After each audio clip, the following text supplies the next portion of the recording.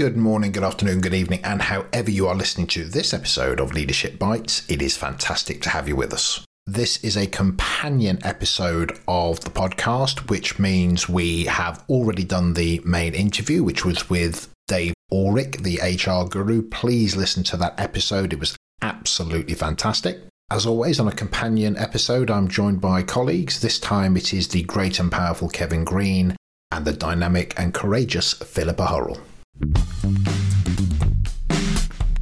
Welcome to Leadership Bites with your host Guy Bloom, a leadership podcast, conversations, just me talking and occasional interviews. Check us out at livingbrave.com, and when you enjoy the episode, subscribe and tell everyone.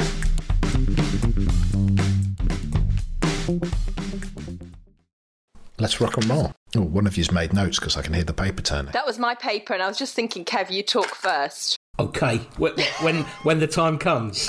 When the time comes. Completely unscripted. Kev, you just impromptu, kind of go first. That'd be awesome. Okay. Right. Are we ready? Yeah. Boom. You know I'm leaving that in, right? well, you might as well stick the Ivy bit in as well, then.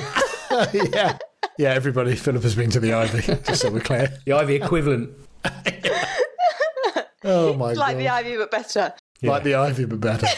Unless they're going to sponsor me, then the Ivy's way better. Here we go. Let's behave. Let's get into roll. This is the companion podcast for Dave Ulrich. That's gone down incredibly well. It's actually the most listened to episode that we've had so far, so hugely excited about that. You guys have had an opportunity to listen to it, and as a companion, it's really just thoughts, reactions to listening to that episode, just to help us in our thinking and maybe others as they listen to it as well. So literally not knowing who's going to go first, Kevin, whichever one of you would like to give us your thoughts, that'd be awesome. Great. Well, thanks again for inviting both Philippa and myself onto the companion podcast. Had a great time listening to it. I've just got some observations. One of my favourites was when Dave spoke about him describing his curiosity as one of his strengths. But then he also treats it as a weakness because he's interested in doing something new, something practical, something that hasn't been learned in the world before. But of course, when people want to engage with him in and around that something new, he hasn't got any depth to it. And I sense that vulnerability in him, that he wants to be curious because he wants the new. But do I get found out because I haven't got any depth to it yet? But I'm willing to explore it, which takes some bravery. I really appreciated that bit. I love that. Hello, everybody. I'm Philippa. I love that bit as well, actually. I noticed when I re-listened to it, how many times he said his love of learning and his curiosity and his creativity in the first few minutes. And I thought that's when you become a sort of really true global icon. That's when everybody knows your name, when you've got such a passion for learning and creating and such a huge amount of humility. Yeah, when I offered observation of my thoughts on the work by Rittel and Weber, and I said, you're aware of them? Because I just thought he must know everything, right? Which is fantastic how I would think he's read everything in the entire world. And he went, no, actually I don't, but tell me, I love to learn. Yeah.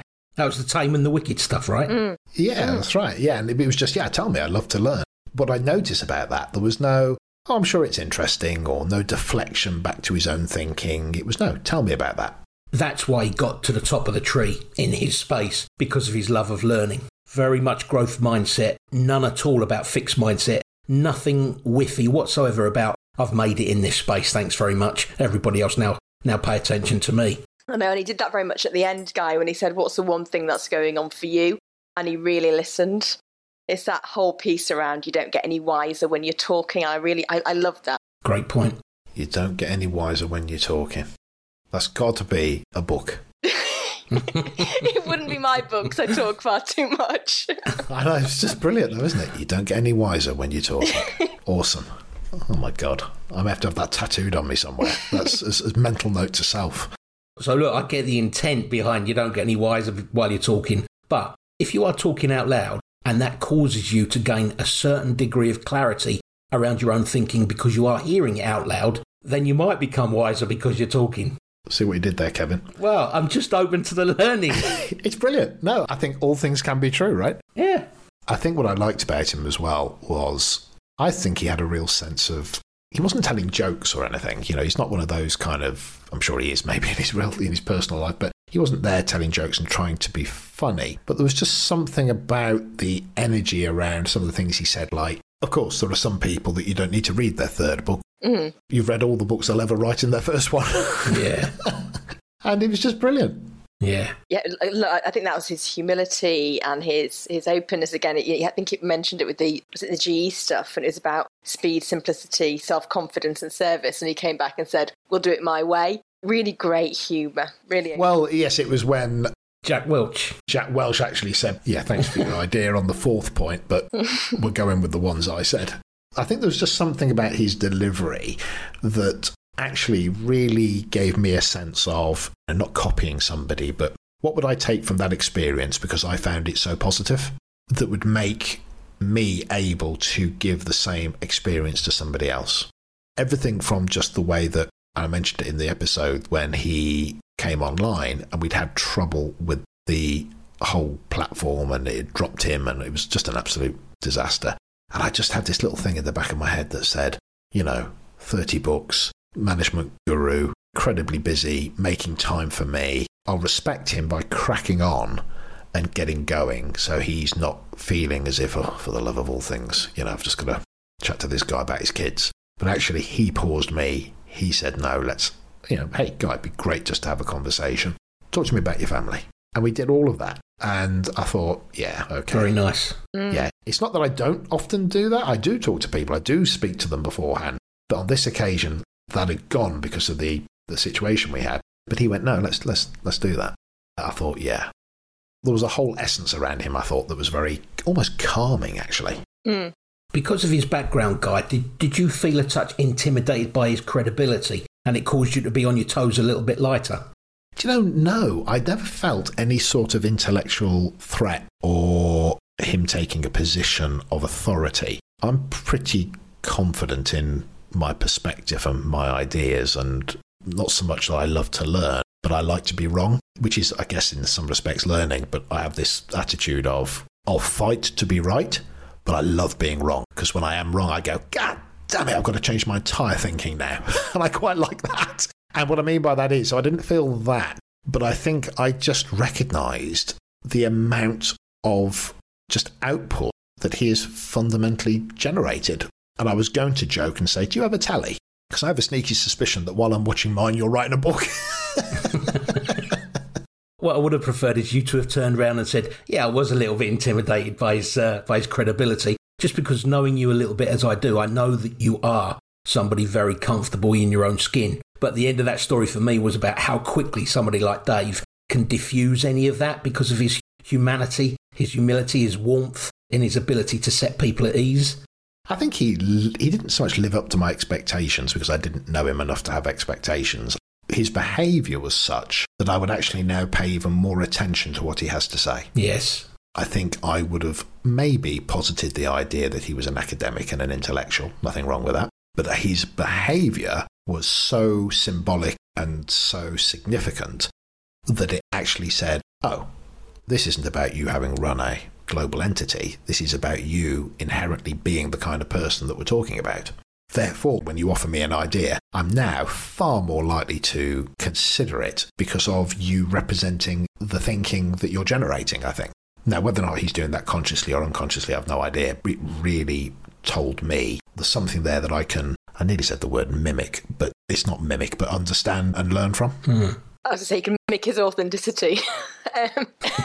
She's hysterical today. I don't know. Have you been drinking coffee or something? A lot, yes. Yeah. Homeschooling 2 kids on my own for 4 months. You've literally lost your marbles. I'm just looking at my notes, and one of the things I captured was your job is to help everyone else to create their own story, to help others to believe their own brand. And I just thought that's a beautiful synopsis or definition of leadership and the impact of our jobs and what we try and do, but the impact of every leader's job on their teams and their organisations to help all their people to understand who they are and to be the best they can be. And I think maybe we just got a sense of him doing a bit of that himself on this podcast. That's a great shout, Philippa. I think the vehicle that he called that people that can use to not continue and incessantly tell their own story, but craft and tell your own story, he called that vehicle empowerment, giving them some space that ends up with them being able to answer the question, well, what do you think? when they seek their own assistance from other leaders in the field. I thought that was a really nice touch. In summary, because with these companions, we don't go too deep into it, it's just an instinctive reflection. He really had an impact on me. His impact was fundamentally from the manner of him. He had the insights and he has ideas. He offers those in a really well thought out way. I like the man, I like the manner of the man. And I think what I also enjoyed was even though he's known for certain things, as he said himself, it's not like you want to be known for the first movie you ever did kind of thing if you were a movie star. Sort of paraphrasing him there. But there is just something for me about when he talked about going into a room and saying, hey, let's co-create something, let's work on something. I just also felt that this is an individual that would offer an idea and then work with you on your thinking. And then he'd either reinforce his thinking and go, no, that was right. He'd calibrate it and go, do you know what, on reflection, that might need a little bit of adjustment. Or potentially even turn around and say, I've done that wrong. That needs to shift completely. And I think he wouldn't be the kind of person that would hold his position just to validate his thinking. He'd get more enjoyment from almost it being wrong, if it ever was, because he would see the organic learning in that. That's what he'd be most proud of. I like that. I think we're very similar to that. As I think we have that kind of mentality. We're right up until the point where we're not. And we quite like being wrong if it moves us forward. It's nice to see that in somebody of that level. Yeah, nicely put.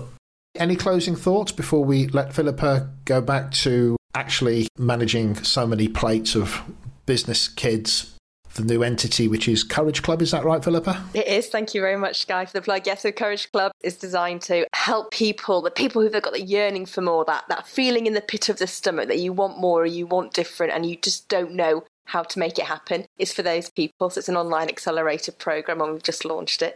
Is the domain? It's just www.courageclub.co.uk. Philippa, well done, because I don't think you knew that was coming and you handled that brilliantly. Well played. Thank you, Kev. And Kev, your book's imminent. Oh, brilliant. What a man. The book, Performance Leadership 2.0, will be ready by the end of the summer, end of August. And I'm just in the process of second round of proofreading, second round of editing. I'm into book cover design right now. Really excited. Thank you very much. Okay, so what we'll do is we'll do an episode on your book, Kevin, when it comes out. And Philippa, when it's the right time, we'll do an episode on the Courage Club as well. Thank you so much. That's amazing. Because that's the way we roll. Thank you for your contribution. And we've got some great guests coming up as well. So I've got Clara Min, who is the Global Head of Franchise Sales for Adidas HQ. I've got Maddie Hickson, Tornado Fighter Pilot, because flying a plane isn't enough. It's got to be a fighter plane. That's amazing. Absolutely great episode. And 4 or 5 other people lined up. So listen, thanks for your contribution. See you soon. Great. Thank you, Guy. Thank you, Philippa. Thanks so much. That's it. Subscribe so you keep updated on new episodes. Visit livingbrave.com if you want to connect with us and find out more. This has been Leadership Bites. See you soon.